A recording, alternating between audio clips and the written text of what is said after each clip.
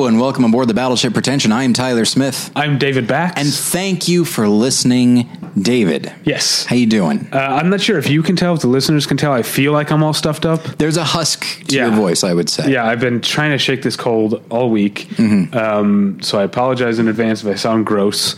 But of course, I'm also... there's still weeks to go in the awards season. Yeah. But I'm also upset at finally being right about something in the award, because I'm always like notoriously bad at predicting awards. But on a recent Patreon episode, right, I told you that I thought 1917 had a good chance of winning Best Picture, and based on it showing at the Golden Globes, I feel like I might be a little bit more right. Or there might be a little bit more of a chance that I was right. I think just because it's... I think it's possible, not merely because of our draft, but because of just you and me and who we are and the things that interest us. I think it's possible to get so in the weeds with like critics awards and that sort of thing that you kind of, when Green Book starts winning major industry things, like what on earth is going on here? Nothing predicted this. And it's like, well, it's just it's different groups. Yeah. But in the case of something like 1917, it has come out so late. Mm-hmm. And granted, you and I saw it like a month and a half before it got a limited release. Maybe not that much, but several weeks before a limited release. And so a lot of critics, I guess, could have put it on their list, but there are a lot that were making their list before it came out. And so it just hasn't been talked about really, except for cinematography. Well, yeah, and because I think it was about a month before Christmas, which was the limited release, I guess, that you and I both saw it. And I think that was a month for critical consensus to basically be like, nah, about 1917. Right. So that's why it's suddenly surprised that now that non-critics are seeing it, people like it a lot. Right. Yeah. And it's the kind of thing that when you predicted that, it just felt so wrong to me because no one was talking about it. Like, Irishman, Parasite, and Once Upon a Time in Hollywood were just like dominating all the discussions, and they still kind of are. Although Irishman, I think, didn't get anything at the Golden Globes, and so I did not actually watch the Golden Globes. I think you said did not actually watch all of the Golden Globes, right? I saw a couple speeches, and then I went out to a restaurant with a friend, and of course the restaurant I didn't know this, it was my first time going there, Boneyard Barbecue, incidentally, on Ventura. It's actually quite good. Okay. But they have TVs there, both in the bar area and the restaurant area. It's like, hey, no, you keep that shit in the bar area. Yeah, that's the bar. Yeah. It's good to know there's a new, or at least some good barbecue on Ventura Boulevard since Barrel and Ashes closed, which I didn't get to go to. You missed your chance. Barrel and Ashes was so good. Yeah, the food at Boneyard is quite good, and so we wound up sitting like in the covered patio area, which was kind of far, but I still picked up on the Globes, because when somebody announces something, they speak louder than when they're just giving their little intro, and so I heard like Joaquin Phoenix, and of course I was like, fuck, because I don't have him. My chief competition, Brett Merriman, has him. And then I heard Sam Mendes, and that really surprised me. And then I heard Picture, and I was like, what on earth is going on here? Like, this might be a situation which we haven't had in a while, where like, it could be that by the time the Oscars come around, like, 1917 could have like a relative sweep. It could get like 6 or 7. Like if the Academy is thinking that way, and because it is like this big spectacle, like you were talking about, that frankly doesn't have much to it thematically. The Academy might just go for it. Like they already have an award for Parasite. They already have an award for Tarantino, which is screenplay, and Irishman. Who knows if that might get some stuff here and there, maybe not. I feel like this comes up every time there's a Tarantino movie when he doesn't get the WGA nomination, and I read about like, oh, that's because he's not eligible, right? Because he's not a member. Yeah, so strange. But you reminded me because I was doing bar trivia. And so the TVs at the bar, actually, a couple of them did have the Golden Globes on mute. And also it was for those not on the West Coast, you might not know that with award shows like the Golden Globes or the Oscars, they show them live starting at like 5 p.m. Yeah. And then they just show them again. Yeah. And so we were actually, because trivia starts at 8, they were broadcasting the second time. Mm-hmm. So like, I remember my wife, who's a big fan of Fleabag, looked up and was like, they were calling out that category for best actress. And she was like, best TV actress. She was like, oh, I hope Phoebe Waller-Bridge wins. And our friend Sean was like, she does. Just not preserving the suspense at all. All right. So I'm bummed about 1917. I'm bummed about my cold, but I'm happy about my tweakedaudio.com earbuds. Tweakedaudio.com is where you go for professional quality earbuds, a variety of stylish styles and colorful colors. They look great. They sound great. Tyler and I use them each and every day of our lives. Today I was checking out new music from Tame Impala. Tame Impala have a new full-length album coming out next month. I've always been a big fan of theirs, and they had the first single called Lost in Yesterday was released. Sounded great on my tweakedaudio.com earbuds, and those are available at a low price at tweakedaudio.com. But if you use the offer code pretension at checkout, you get 1/3 off that already low price and no shipping charges. So please go to tweakedaudio.com and use the offer code pretension. Okay, it's time to commit. 2024 is the year for prioritizing yourself. Begin your new smile journey with Byte, and you could start seeing results in just 2 to 3 weeks. Just order your at-home impression kit today for only $14.95 at Byte.com. Byte Clear aligners are doctor-directed and delivered to your door. Treatment costs thousands less than braces. Plus, they offer financing options, accept eligible insurance, and you can pay with your HSA FSA. Get 80% off your impression kit when you use code WONDERY at Byte.com. That's BYTE.com. Start your confidence journey today with Byte. Tyler? Yes. Let's get into it, shall we? Okay. As usual, it's Sundance time, and as usual, I need to pretend to ask your advice on what to see at Sundance. What I like is that, listeners of our most recent Patreon episode, they know that one of your New Year's resolutions is to like take people's recommendations more into account. But the idea of pretending to, that's not specific to just Sundance, like just in general. Whenever someone historically has said, you should see that, you go, okay. And in your mind, it's like, I'm not doing that. Yeah, I've already got a list. I've already got a list of like 3,000 movies to see. I'll put it at the end of that, I guess. No, but yeah, I am trying to do that. And check out the Patreon.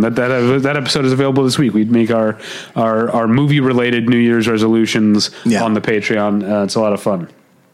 So yeah, the way that the schedule works for when you reserve tickets, when you have a general press pass to Sundance, is I already have my tickets reserved. Mm-hmm. Now, here's the thing with Sundance. Sundance is always in motion. It's very easy for me to like have a ticket for something, but hear like, this other thing, and there's a press screening. Yeah, you can't be too rigid about it. Yeah. Whereas at Toronto, you kind of have to be more rigid because they make it clear you get 10 tickets. If you don't use those tickets or return them to the press box office a day before the screening, you are at risk of not being accredited as press next year. Whereas Sundance doesn't seem to have that problem. I think the first year, because I didn't really fully understand the Sundance thing and how to reserve tickets, I think I maybe only used like 3 of my public screening tickets and then did all press screenings because I did it bad. Now I do more research. I know what I want to see beforehand. So I usually more or less stick to the tickets I reserved, and then I squeeze in some press screenings elsewhere.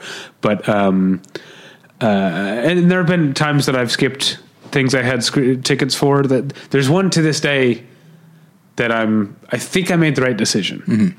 I had a ticket for an actual like public screening of Leave No Trace, which listeners know ended up being one of my top 10 films of the decade.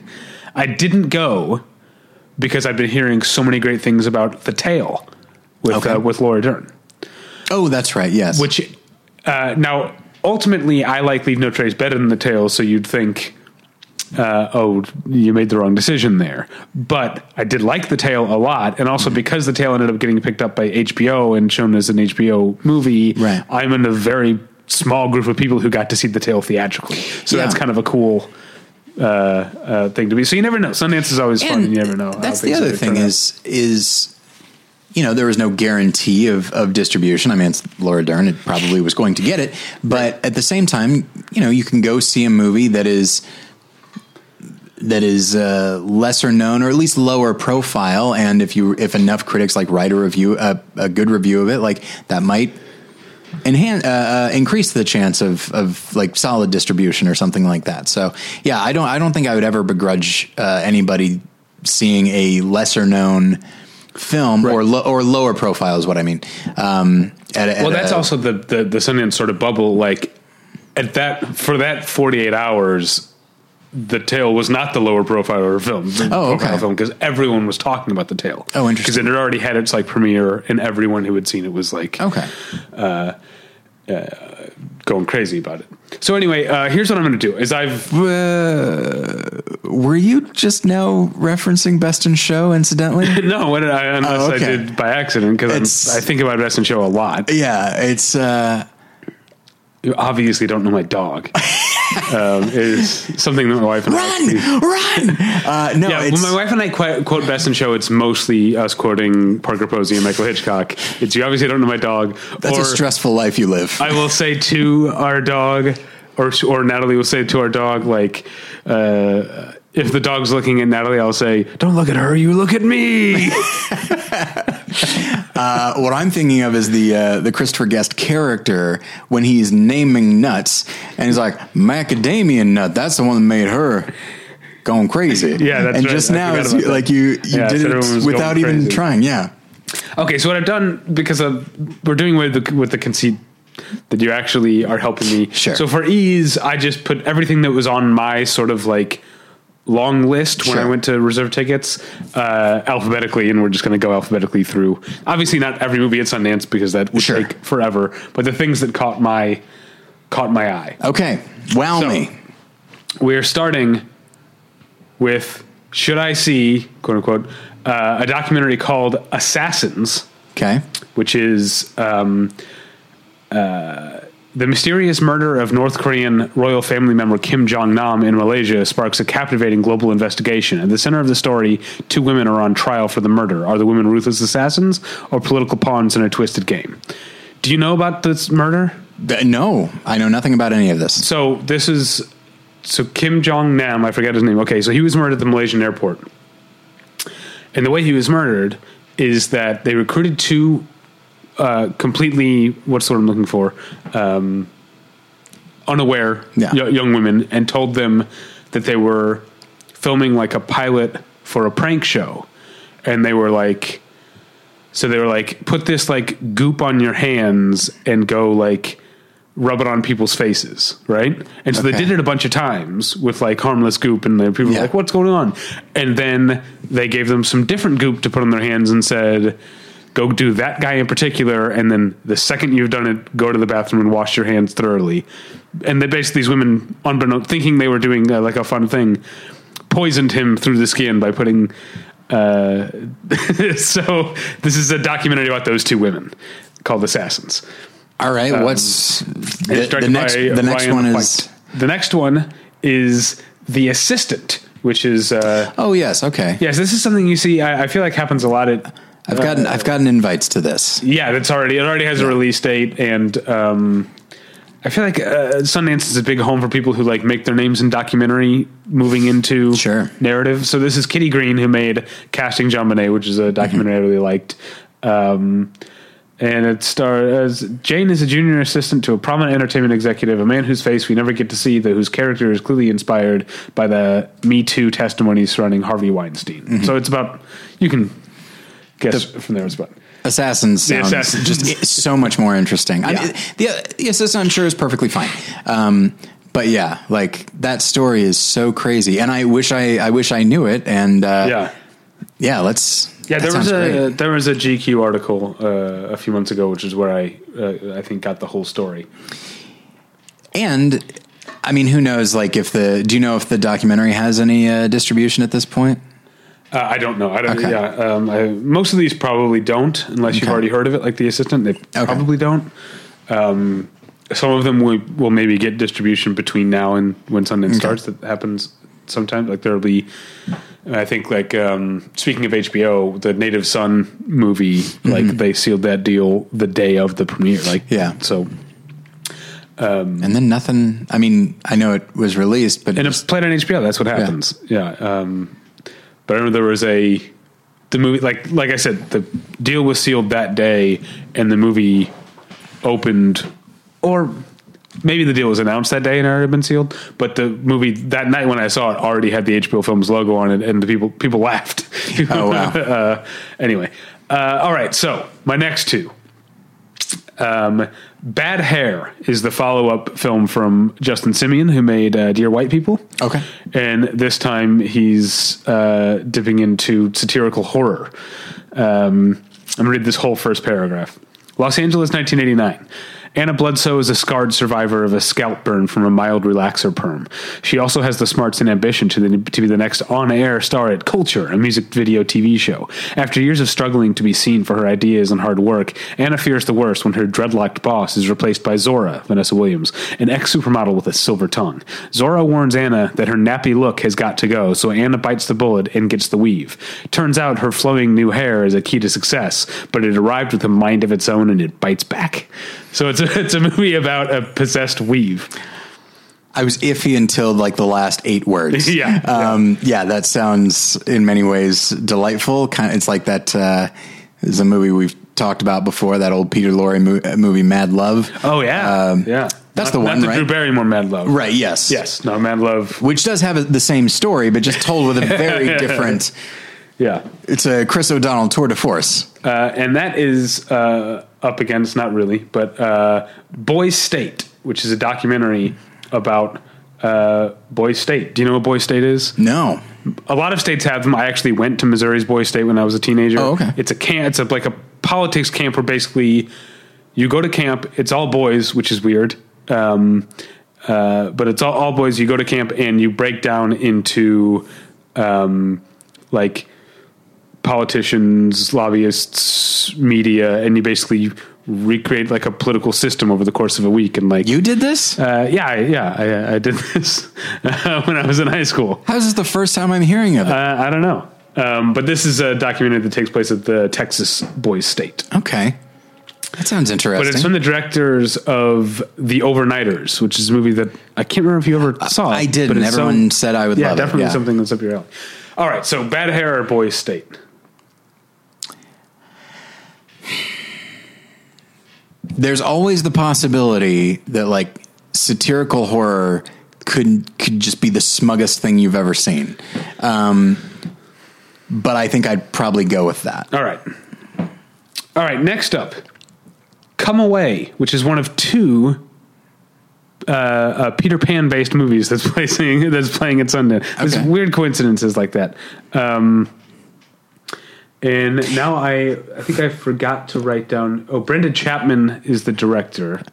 Incidentally, along those lines, so last few days I've had like some writing to do, and I have a hard time writing at home. So there's a diner that I go to that does have like TVs on mute, so it's more acceptable.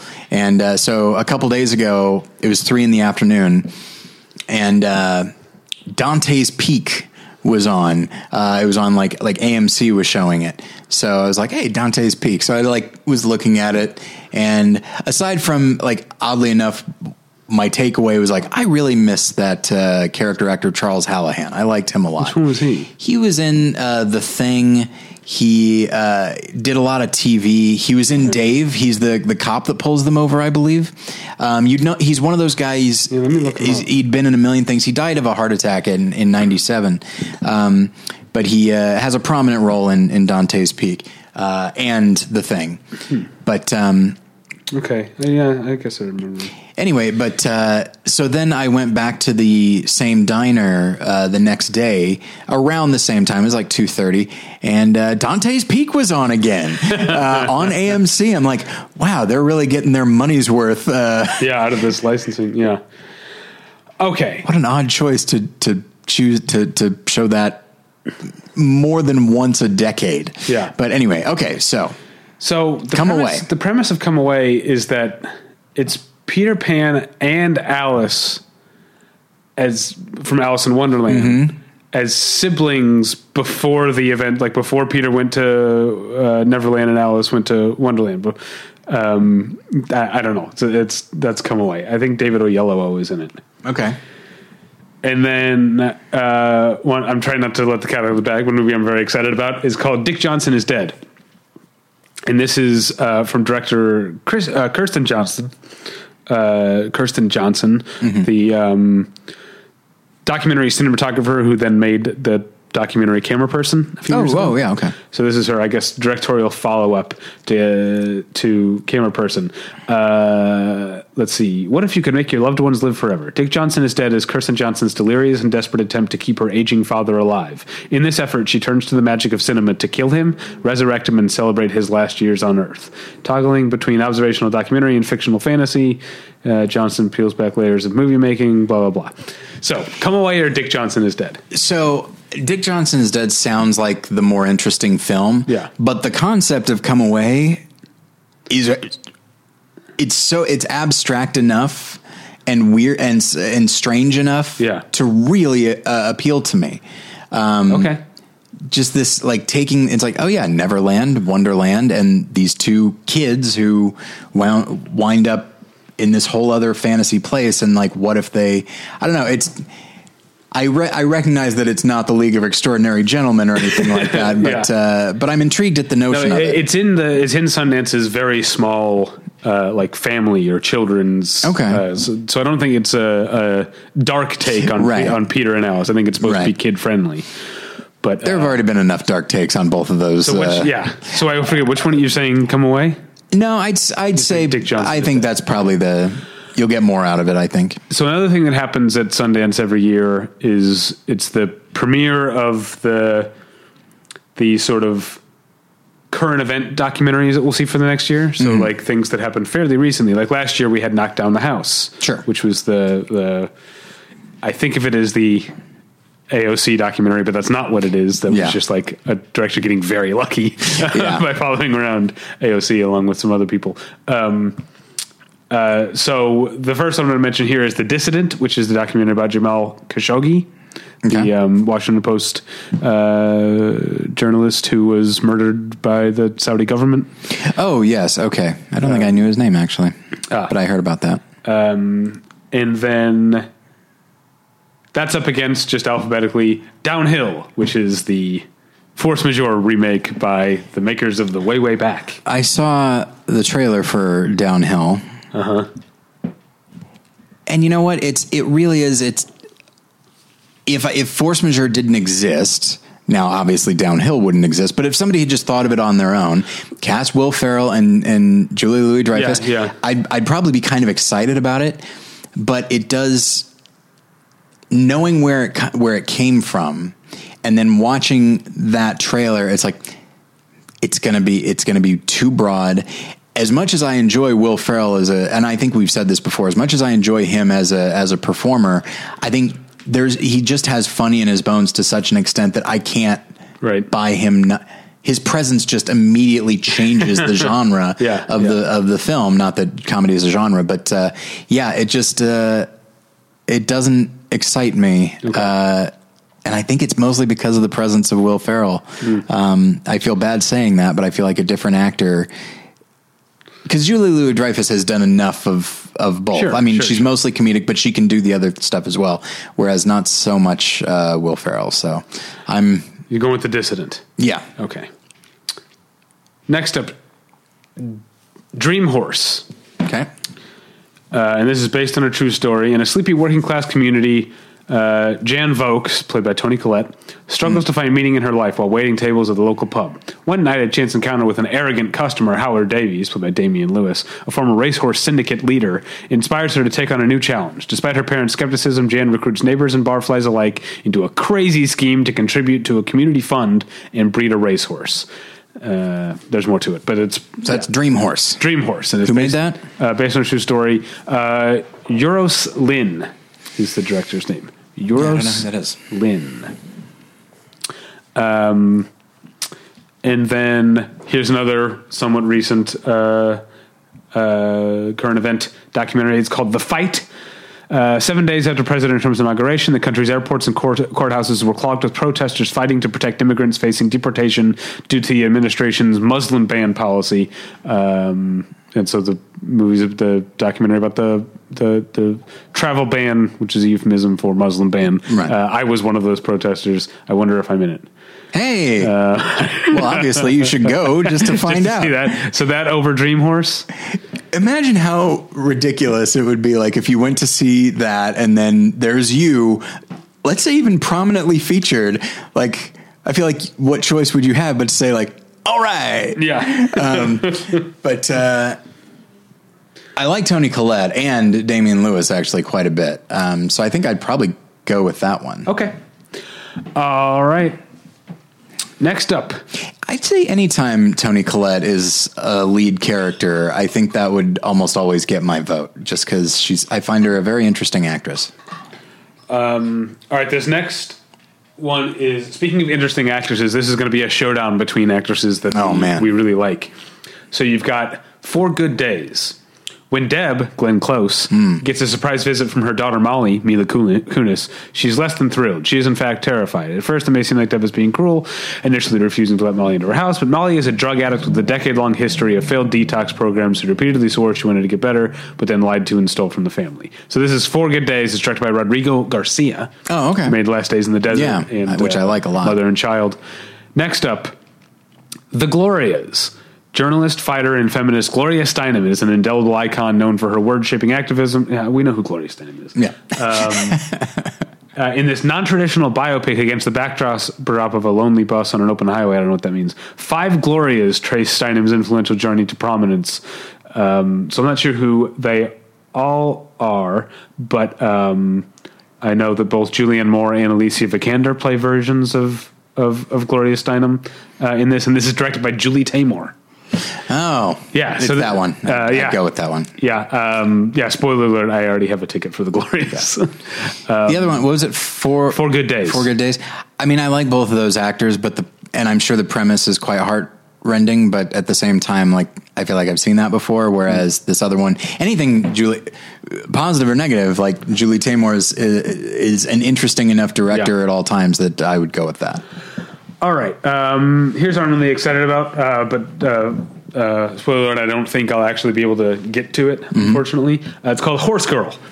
Sarah Alison Brie has a quiet and fairly simple life, contenting herself with the craft store job she holds, the nightly supernatural crime TV show she adores, and the equestrian center she visits constantly. When a gift impulsively stirs her curiosity with her family history, unexpected and strange dreams begin to disturb her. As these visions seep into her waking moments, Sarah struggles to hold on to her fragile reality. This is directed by Jeff Baena, whom I know from The Little Hours, which is a movie that are there. He also made Life After Beth and Joshi, both movies that I didn't want to see, but I know some people like. Little Hours is a movie. It was a positive Sundance experience for me. I hadn't planned.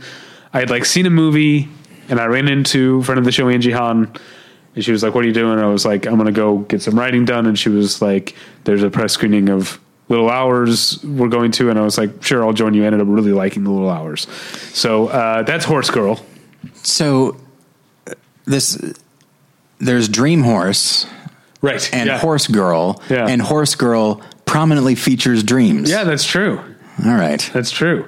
Dream Horse is the more grounded one, apparently. The second one is I Carry You With Me. Once again, this is a documentarian turned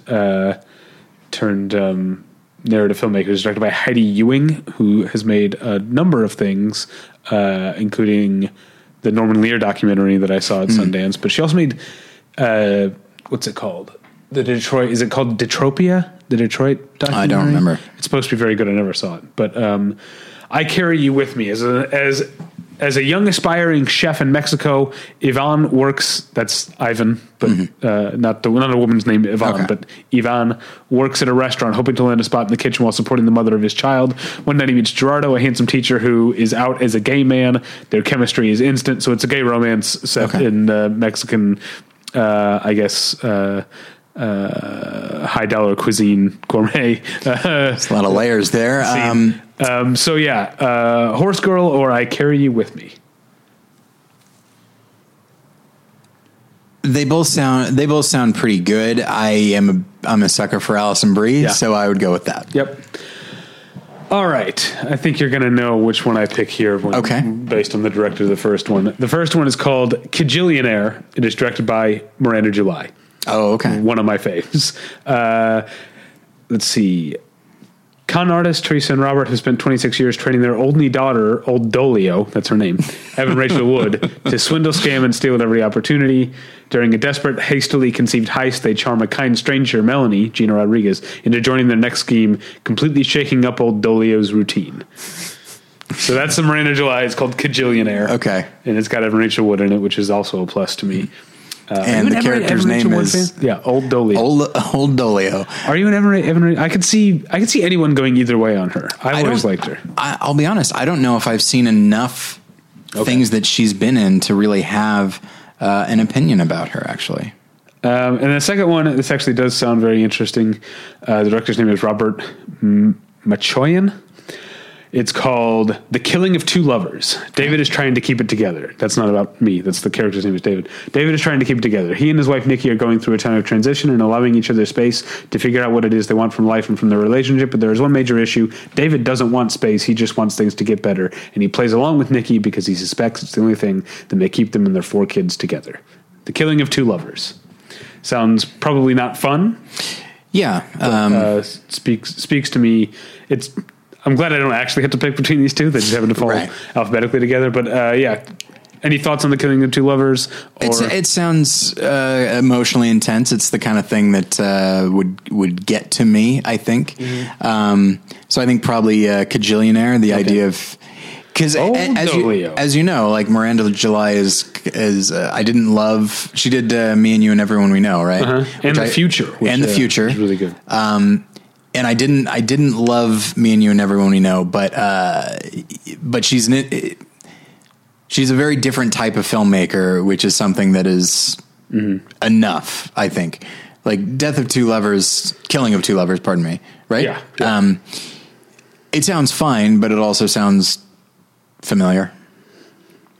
Okay. Well, this one, so sometimes I put this together today, so I didn't realize sometimes which two are up against each other. This one is no choice at all for me. But they both do sound interesting. The Last Thing He Wanted is the new film from director Dee Rees, who made Mudbound, which I also saw at Sundance. Journalist and single mother Elena McMahon, all right, as if Dee Rees weren't enough, Anne Hathaway, an actress I love, has rigorously investigated Contra activity in Central America for 4 years.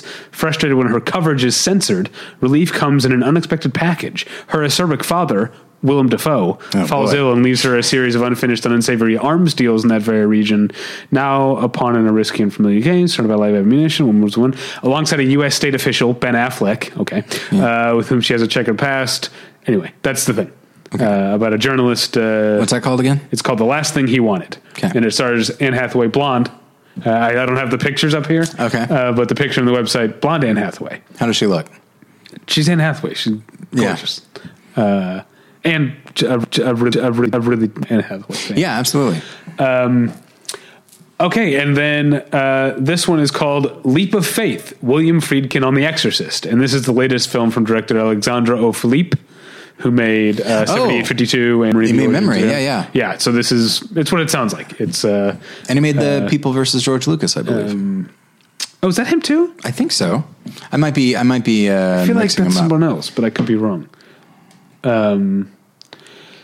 Anyway, so this is Philippe and Friedrich embarked on an epic 6-day conversation modeled after the Hitchcock Truffaut interview that forms the film's narrative spine. So it's about The Exorcist. Yeah, that's him. Like if there's a documentary being made about movies, he's the one that made it.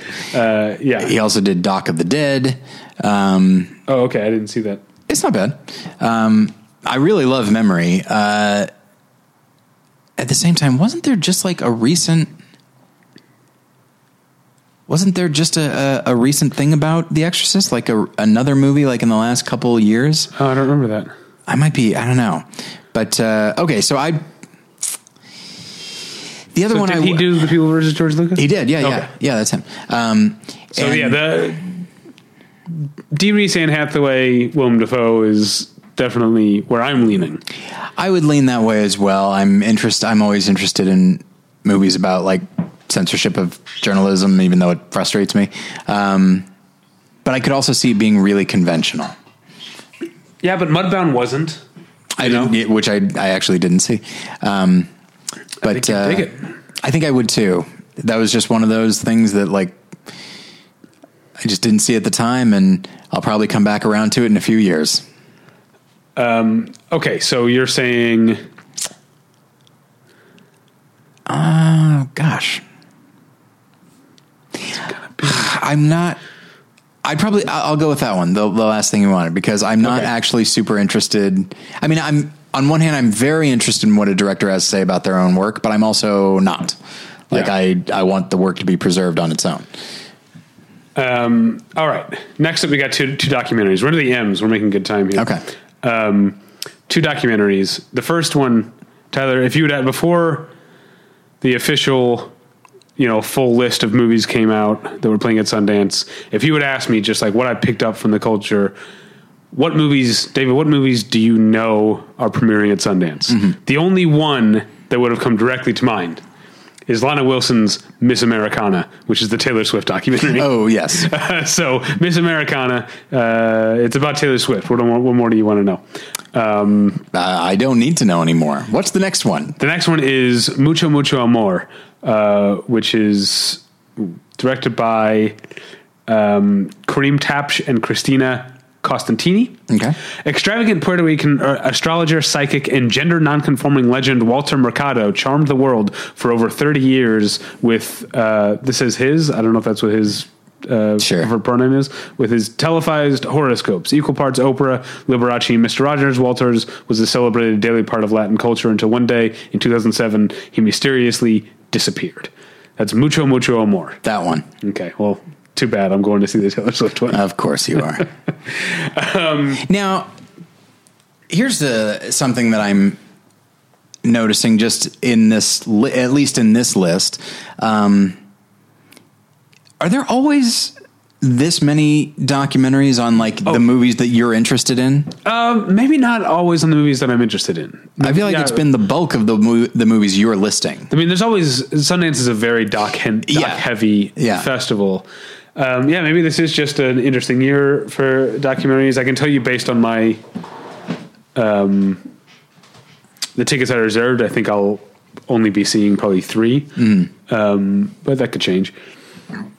But maybe I just needed to pad out this list. Not really. These were the ones that I was actually interested in. Yeah. Okay. So the next two, full disclosure, they're not up against each other, and I actually have tickets for both of them. Oh. But let's see which one you like better. First up is The Nest. Rory, Jude Law, an ambitious entrepreneur and former commodities broker, persuades his American wife Allison, Carrie Coon, and their children to leave the comforts of suburban America and return to his native England during the 1980s. Sensing opportunity, Rory rejoins his former firm and leases a centuries-old country manor with grounds for Allison's horses and plans to build a stable. But the family buckles beneath an unaffordable lifestyle and increasing isolation as they head toward a seemingly inevitable breakdown. And that's directed by Sean Durkin, whose last film was Martha, Marcy, May, Marlene. That sounds very good. Okay. And we're back to horses. Back to horses, yeah. Horse-heavy Sundance. And then next up is Never, Rarely, Sometimes, Always. Taking the Martha, Marcy, May, Marlene crown. Never, Rarely, Sometimes, Always. Autumn, a stoic, quiet teenager, is a cashier in a rural Pennsylvania supermarket. Faced with an unattended pregnancy and without viable alternatives for termination in her home state, she and her cousin Skylar scrape up some cash, pack a suitcase, and board a bus to New York City. With only a clinic address in hand and nowhere to stay, the two girls bravely venture into the unfamiliar city. So this sounds very similar to 4 Months, 3 Weeks, 2 Days, except it's American. And that's directed by Eliza Hittman, who made Beach Rats a year or two ago. Oh, okay. All right. So, like I said, I have tickets to both, but The Nest or Never, Rarely, Sometimes. The Nest sounds right up my alley. Okay. Yeah. And I love Martha, Marcy, May, Marlene. Me too. I really do. All right. Weirdly, we've now got 2 more that I already have tickets to. Okay. And 2 more that, no, I never mind. One of these is, they're both sort of out there, like genre type movies. One is because the Sundance has different categories. They've got like, U.S. dramatic, U.S. documentary, world dramatic, world documentary. Then they've got like premieres, or dramatic premieres and documentary premieres. And then they've got Spotlight, which is usually things that are premiered at other festivals already. And then but then they've got like Next, which is usually like weirder stuff by directors who are less proven or whatever. And they've got Midnight, which is like, it's not a horror movie. Sure. So the first one is a Midnight movie. The second one is a Next movie. So, and again, I have tickets to both. So this one is called The Night House. Reeling from the unexpected death of her husband, because every horror movie starts with someone grieving. Yeah. Reeling from the unexpected death of her husband, Beth, Rebecca Hall, is left alone in the lakeside home he built for her. She tries as best she can to keep together, but then the dreams come. More dreams. Well, let's see if there's any horses. I know. Disturbing visions of a presence in the house. Could be a horse. Call to her, beckoning with a ghostly allure. If there's a horse in the house, I feel like it's a horse. Okay. You're not going to say there's something in here. You probably know pretty quick. But the harsh light of day washes away any proof of a haunting. Against the advice of her friend, she begins digging into his belongings, yearning for answers. When she finds their secrets both strange and terrible, and a mystery she's determined to resolve. So that's The Night House, directed by David Bruckner. He made The Ritual. Oh, which I didn't see. It's a Netflix movie. And then this one, I'm going to have to read. Okay, I'm going to have to do a lot of reading to explain what this one is. The full name of the movie is Omniboat, a fast boat Fantasia. Okay. That's the full name. Big-time real estate developer Jim Cummings is seeking investments in his new Miami condo skyscraper designed to fulfill people's hopes and desires. He explains that Miami was once total swampland at the edge of the country before it was willed into a metropolis of endless summer, the perfect setting for a wild adventure. For over a decade, Borscht Corporation has produced and commissioned hundreds of short films and has screened a dozen of them at the Sundance Film Festival. For their feature film debut, they assembled 15 filmmakers to create a symphony inspired by and made in Miami. What emerges is a crazy boat ride that navigates everything from talking dolphins to unconventional love. At the core of the film was a boat bought specifically to make this film, a vessel of ingenuity that carries the hilariously surreal, uncanny stories, defying expectations and rules of filmmaking. Omniboat, a fast boat Fantasia, uniquely engages with the constant destruction and reconstruction of Miami and proposes to celebrate the people brave enough to create under circumstances that were never meant to yield success. It's that one. Okay, over The Night House. Yeah, The Night House sounds very, very good, but I like Rebecca Hall. I do too. My limited exposure to her, because I never saw Christine, right? Was she in Christine? Yeah, I never saw that either. But, wait, is that her? Or is it a different Rebecca? No, I think that's right. Rebecca Hall. Yeah, it's Rebecca Hall. Okay. But yeah, like I saw her in The Town and The Prestige. I think she was in. Oh wow, she's been in a bunch of stuff. She was in The Gift. I really liked her in The Gift. That's not a movie I like that much, but I think she's great in it.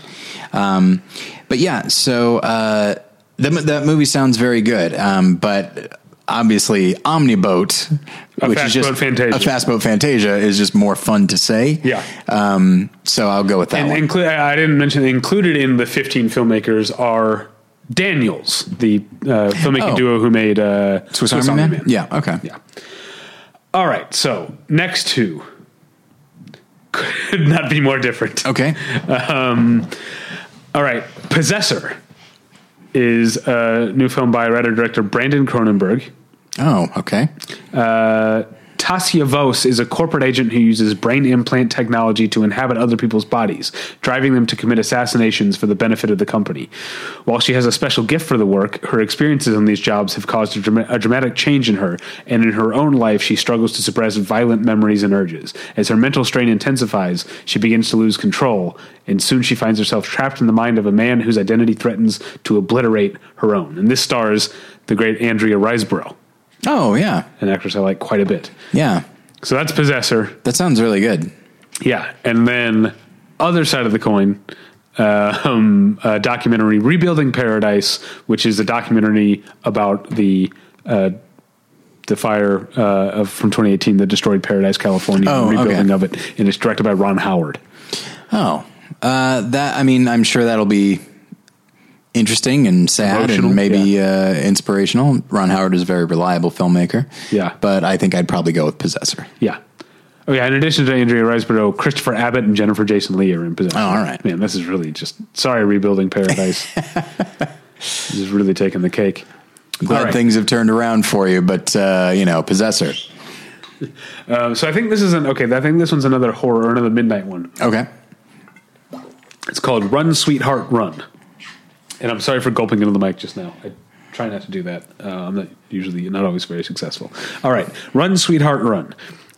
Timid and hardworking single mother Sherry brushes away hesitations and decides to dip her toe back into the dating scene after being spurred on by her coworkers. She's still her boss. I wonder if she's a single mother because she's a widow, because all these horror movies are about grieving. She's throwing her boss sets her up on a blind date with Ethan, who initially proves every bit as charming and magnetic as his photo. Ethan can't hide his true nature for very long. Oh, when things quickly turn sinister, Sherry must find a way to escape. Forced to navigate the streets of L.A. after hours on foot, Sherry learns Ethan is far more connected and violent than she ever imagined. So who directed that? Anyway? Shauna Fest, who made The Greatest, which I didn't see, but The Greatest. What is that? I know that movie. I'm just reading from the copy. Oh, okay. You're not thinking of World's Greatest Dad. That's what I'm thinking of. That's a different movie. No, I'm thinking of World's Fastest Indian. That's what I'm thinking of. I never saw that one. Neither did I. Why would I? The Greatest, 2009, stars Carey Mulligan and Aaron Taylor Johnson and Pierce Brosnan and Susan Sarandon. Yeah, I don't know, and I don't remember what it's about, but I remember. I didn't see it, but I remember hearing good things about it. I think I was struck by its cast. All right, so that's Run, Sweetheart, Run. Okay. And this is up against Sergio, which is, I think, another... Oh, did I not write down... Did I not copy the director's name? Oh, no. Yes. Another documentarian turned narrative filmmaker. This is Greg Barker, who is transforming his documentary of the same name, which played Sundance over a decade ago. What's it called again? Sergio. Okay. Brazilian United Nations diplomat Sergio Vieira de Mello has an extensive resume. He's blah, blah, blah, blah. It's 2003, and his latest role as High Commissioner for Human Rights sees him traveling to Iraq to lead peace efforts under President George W. Bush. As he tries to balance heightening tensions on the ground with his desire to spend more time with his partner, the unexpected and tragic happens, forcing Sergio to reflect on his 34 years of service to the UN. Anyway, so that's Sergio. I think I'm probably going to go with that one. Oh, really? Over the horror? Yeah, because it just sounds like such a... But and I don't say LA, it's a Streets of LA movie. That is what interests me the most. Yeah. Like LA at nighttime, I'm all in favor of that, but I realize this is going to sound too dismissive. The story just sounds like a Lifetime movie. Somehow even the fact that the guy's name is Ethan feels cliche. Okay. But I can imagine it also being shot really beautifully. Okay. Next up is Shirley. See, okay, I've often wondered. I think we encountered this last year. Excuse me. The paragraphs of description, I think, must be submitted by the filmmakers or people submitting the film, because they don't follow a uniform structure. Sure. So this one does not. It has character names, and at the bottom it has cast. But I don't know who's playing whom. Okay. So this is called Shirley. Fred and Rose moved to a small Vermont college town in pursuit of a job for Fred as an assistant professor of literature. The young couple receives an offer for free room and board from Professor Stanley Hyman, as long as Rose agrees to spend time cleaning up the home and looking after his wife, acclaimed horror author Shirley Jackson, which is a real person. Okay. This is not a documentary. At first, Fred and Rose detest the rocky household of the eccentric couple, but they eventually establish deep bonds with their counterparts, which will test the limits of their young love. And the cast here includes Elizabeth Moss, Michael Stuhlbarg, and Logan Lerman. And it's directed by Josephine Decker, who made Madeline a couple of years ago, which was at Sundance. It was my favorite movie of Sundance a couple of years ago. So that's Shirley. I like that Michael Stuhlbarg. I like Elizabeth Moss, and I like Michael Stuhlbarg. Yeah. I feel like I like Logan Lerman, but I don't remember why. I'm just thinking about how I like Logan Lucky. That must be it. That must be it. But I don't dislike Logan Lerman. Like what I've seen of him, I thought he was pretty good. I didn't see.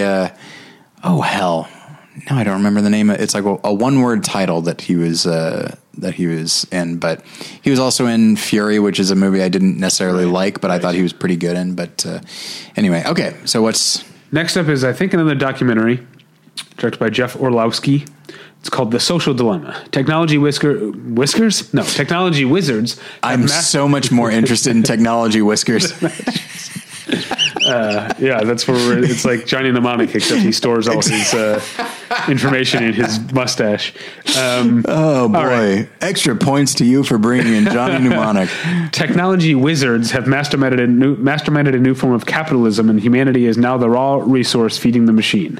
Powerful hidden artificial intelligence tasked with hijacking our attention is tearing apart social norms, jeopardizing truth and democracy, and putting civilization on a programmed path towards self-destruction.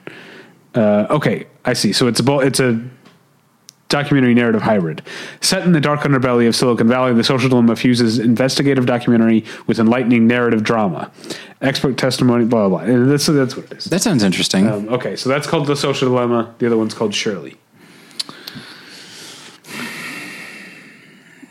I think Social Dilemma, actually. Oh. I'm always interested in it. I don't know how well it works, but like the mixture of drama and documentary. Surely you can't be serious. I am serious, and don't call me The Social Dilemma.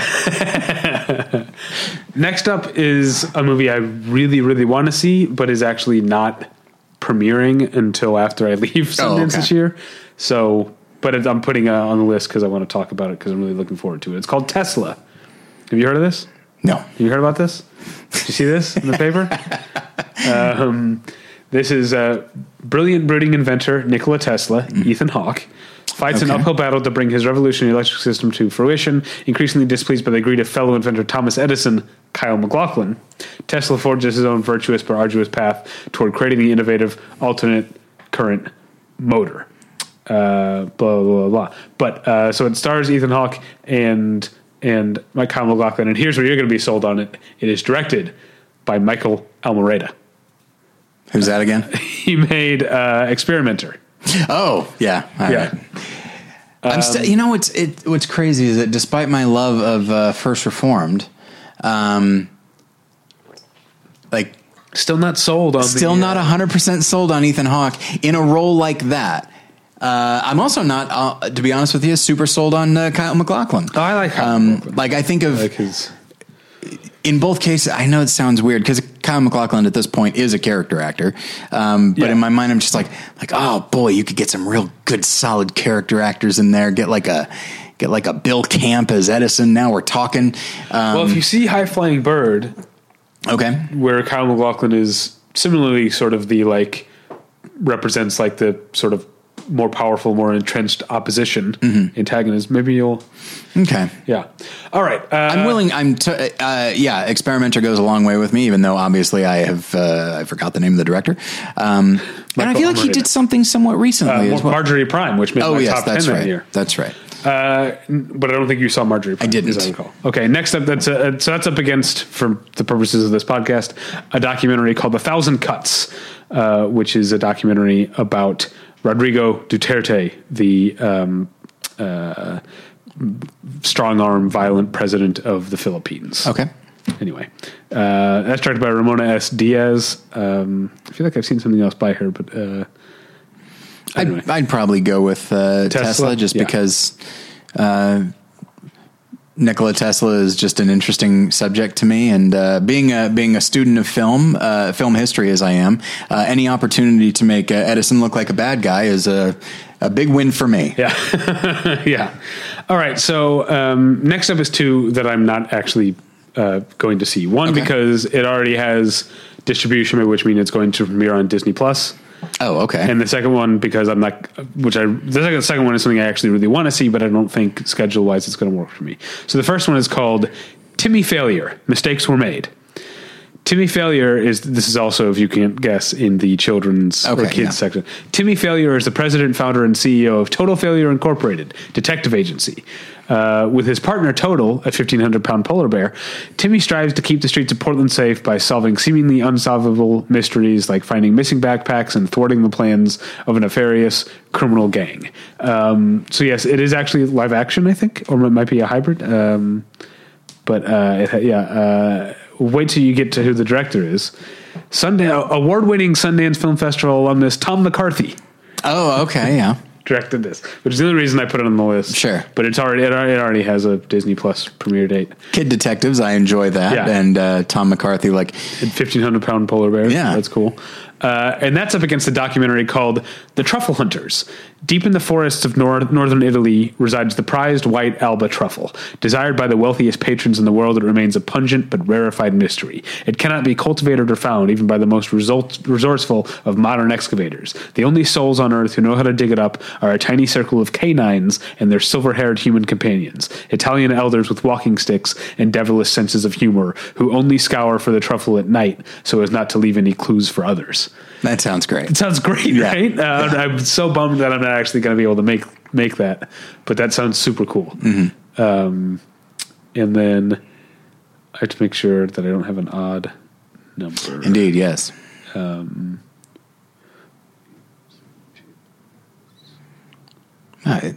are still a lot more left than I thought. Okay. Not that many. Okay, So the last one is going to be, when we get to the last one, it'll be a three for him? Okay. Yeah. But that's not it yet. This one, as of today, still doesn't have a title. It's called Untitled Kirby Dick Amy Ziering film. Kirby Dick and Amy Ziering made The Hunting Ground and The Invisible War. Yeah. And this is... and Kirby Dick also made This Film Is Not Yet Rated, yes? Yes, and he made Sick, the sadomasochism documentary. But that was 25 years ago at this point. But no, Kirby Dick and Amy Ziering together have clearly, they're on a mission to uncover sexual harassment within institutions. The Invisible War is about military, The Hunting Ground is about the U.S. college system, and this one is about the music industry. So it's the same thing as the other ones, but it's about the music industry. And that's up against another documentary directed by Kim A. Snyder, who directed Newtown, which is the documentary about Newtown, has now made, the Newtown shooting, has now made a movie called Us Kids, which is a documentary about the Marjorie Stoneman Douglas shooting. So. All right. So just two real fun ones. Real upbeat. Yeah. You got to pick. Is it going to be Me Too in the music industry or the Marjorie Stoneman Douglas shooting? Let's go with the Me Too one. Okay. What's that called again? It's called Untitled Kirby Dick Amy Ziering film. Yeah. And I've been checking every day to see if it has a title, because sometimes I remember Leave No Trace was actually, it was called, I can't remember the order. It was called like Untitled Deborah Granick film, and then it was called something else very briefly. And because I think Leave No Trace maybe is based on a book that has a different name. Oh, okay. Maybe it was that. I can't remember now. Now I have to look that up. Well, it's not Untraceable. That was a Diane Lane techno thriller, if I recall correctly. I didn't see that. Did not see that. So, oh yes, the novel is called My Abandonment. Okay. So it briefly was called My Abandonment on the Sundance schedule. All right, so next two. I think this one's also a documentary called Vivos. VIVOS. On a late September day in 2014, students from the Ayotzinapa Rural Teachers College were brutally attacked by police forces and other masked assailants as they were traveling through the town of Iguala, Guerrero. So this is a documentary about an atrocity in Mexico. 6 people were killed. 43 students were never heard from again. So potentially 49 people were killed. Wow. Since then, the families of the students have lived in limbo with unanswered questions and the psychological and emotional toll of the endemic violence currently plaguing Mexican society. And this is directed by artist turned filmmaker Ai Weiwei. He made... oh, yeah. Oh, what was that? The movie about refugees from 2 years ago. It was very long. It was good. It was called The Human Flow. He made Human Flow. Now he's back with Vivos. And that's up against another happy documentary directed by David France, who made How to Survive the Plague. Welcome to Chechnya. Oh boy! Searing urgency is a guiding force. As Welcome to Chechnya shadows a group of activists who risk unimaginable peril to confront the ongoing anti-LGBTQ plus pogrom raging in the repressive enclosed Russian Republic. So, you got Vivos or Welcome to Chelsea?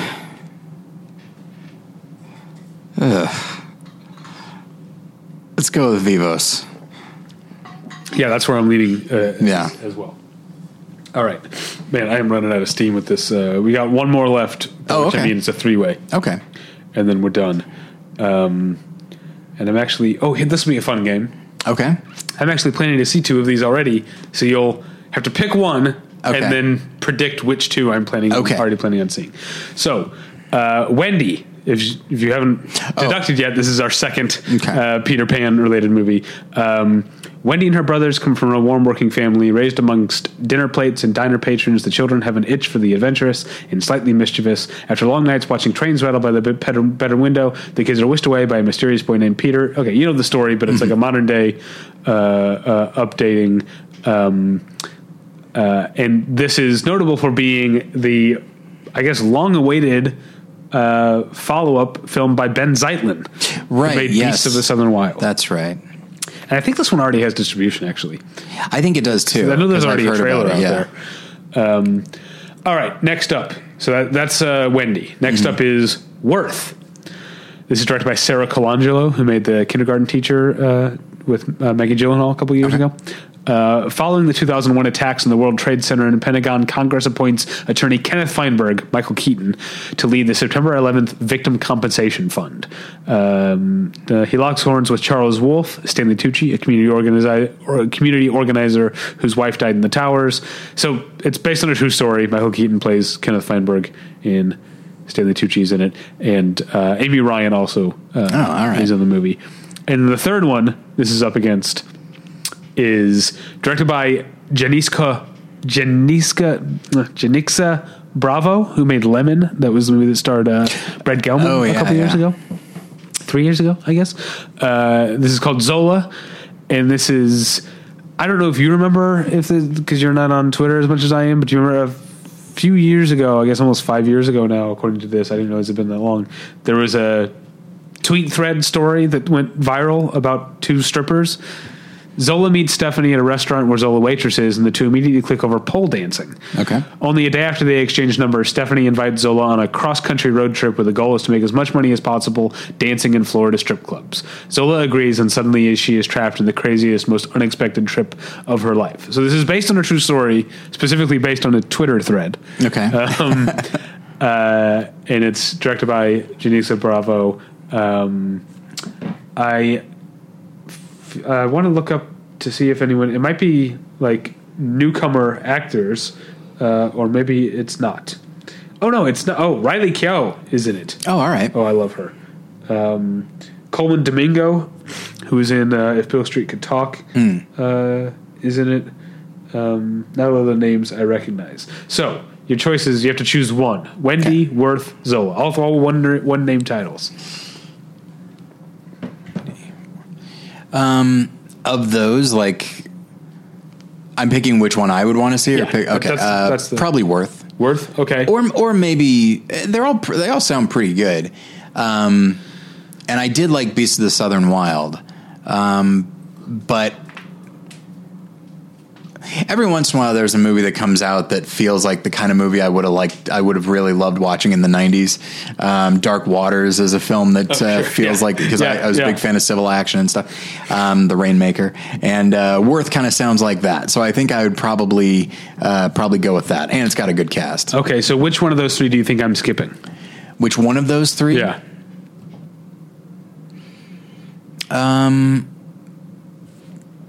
You're not skipping Zola. That's for sure. Definitely not skipping Zola. So am I skipping Wendy or Worth? I think you're skipping Wendy. That's right. You're right. Okay. Yeah. Wasn't a big fan of Beasts of the Southern Wild. Right. I recall that. Not really interested. So that's our Sundance preview. All right. Lots of documentaries. Like I mean, I know not, and yet I probably won't, not the festival itself. I just mean, like, on your list, I feel like it's rare to see this much interest in documentaries. Yeah, but I think it's a good overview of what Sundance does to talk about these documentaries. Yeah. And I probably will end up seeing, I think I currently have 3 documentaries on my loose schedule. No. Although now I only remember 2 of them. Now, when you, I guess this is just as much for my own administrative purposes as anything else. When are you going to be in Sundance? Well, this is not just for administrative purposes, but you have also said you'd drive me to the airport. Yes. When will that be? That will be Thursday morning, January 23rd. I'll be there 23rd through 27th. All right. Yes. Super early, right? Actually, JetBlue changed my flight, which might suck for you because it'll be more rush hour, so it'll be a little bit later. I think I probably have to be there at like 7:30. Okay. That's doable. Do you remember what airport it is? Yes, I do. Okay. So I have to be there at 7:30 in the morning on a Thursday, and you said you'd drive me. Yeah. Otherwise, this is so like off my conversation. I can take a Lyft, but Battleship Pretension is paying for it. Yeah, no, I know. It's your call. A thing was suddenly scheduled today for 9 a.m. And so maybe I should just take a Lyft then. Maybe. Okay. I don't know. It's important. It's adoption related. But anyway. What a fun peek behind the curtain for the listeners who made it this far. Yeah. You can find us at battleshippretension.com. In fact, stay tuned to battleshippretension.com for all my Sundance reviews. Let's see if I can let's see if reviews of any of these movies will get more traction than my Extremely Wicked, Shockingly Evil, and Vile review. Indeed. Which did gangbusters for us last year. Sure. And then the movie kind of came and went. Just disappeared. It's a Netflix movie, and Netflix wasn't pushing any awards stuff, and so of course it's going to, like, even their highest profile movies, they push their TV shows so much more, which is understandable because it's one click after another. But like with movies, even the highest profile ones, I feel like they might hype them up to a point, and then but once they're out, it's like, yeah, who gives a shit? Okay. Only like if they can get some awards mileage out of it, like The Irishman or Two Popes or Marriage Story. Yeah. But yeah, it really what. Two Popes reminded me. So I was flipping through. I have my notebook. I take notes during screenings, and I put the title of the movie at the top of the notes page, like a normal person. Yeah. But sometimes I will write something other than the title of the movie. I was flipping back trying to find my notes from something I had watched a while ago. And I saw, first off, for Rise of Skywalker, I just wrote fucking Star Wars at the top of the page. And then for Two Popes, I wrote Los Dos Papas. I didn't remember doing that, and it made me laugh. All right. So battleshippretension.com. You can email us at david@battleshippretension.com or Tyler at battleshippretension.com. You can follow me on Twitter at DavyPretension. And you can follow Tyler on. Oh yeah, this week we've got reviews of Les Miserables, which is the. We were alerted by a listener because we had talked. This is also the Patreon talk. We had talked about Portrait of a Lady on Fire as a foreign language film contender. It's not for the Oscar because it is not the French. The French submission is Les Miserables, which was the wrong choice. You wanted to. Like, sometimes I'm sure that's political, but do you think sometimes they just, like, whoever the board is just, like, made the wrong call? And do you think they're, like, there are people in France, like, watching Portrait of a Lady on Fire rack up all these awards and being like, we biffed it? Yeah, I think it's probably that. And I remember the big one was Y Tu m'aimas tambien. But what was that, Mexico? Yes, but that one I feel like there was more, like, politics behind it. Sure. Like, I don't know. Although I was going to say, like, it being a Catholic country, the fact that there was, like, homosexual sort of stuff in Y Tu m'aimas tambien. But then the one that they did nominate was about a priest having an affair with a parishioner. Yeah, not exactly the most pro-Catholic. So yeah, maybe that wasn't it. Anyway, what was it? What the hell? Oh yeah, Les Miserables, and also my review of Like a Boss.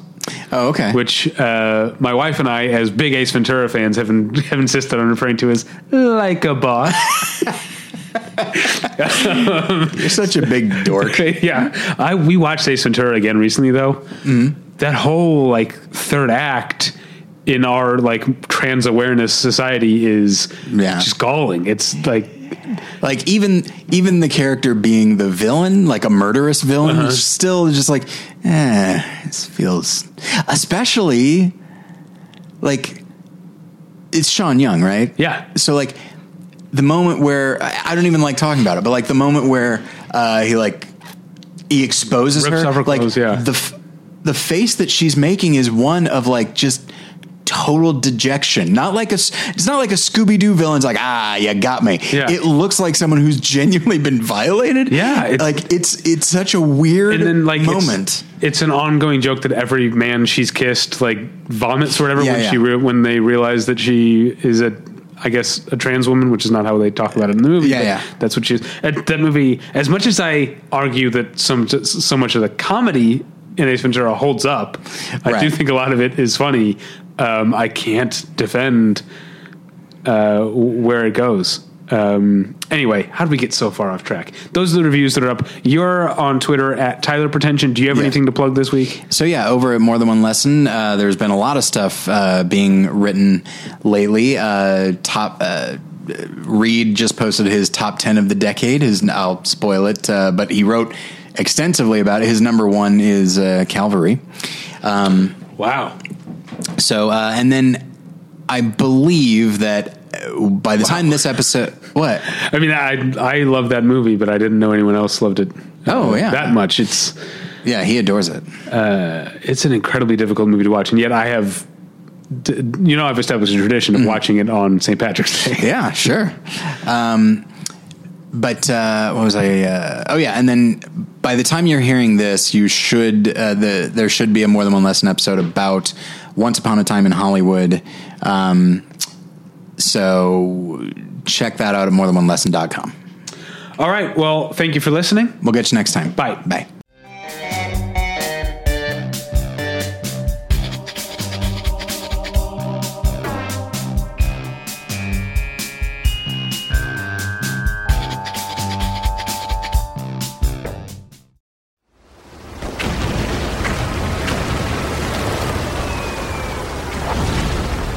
This program is a proud member of the Battleship Pretension Fleet.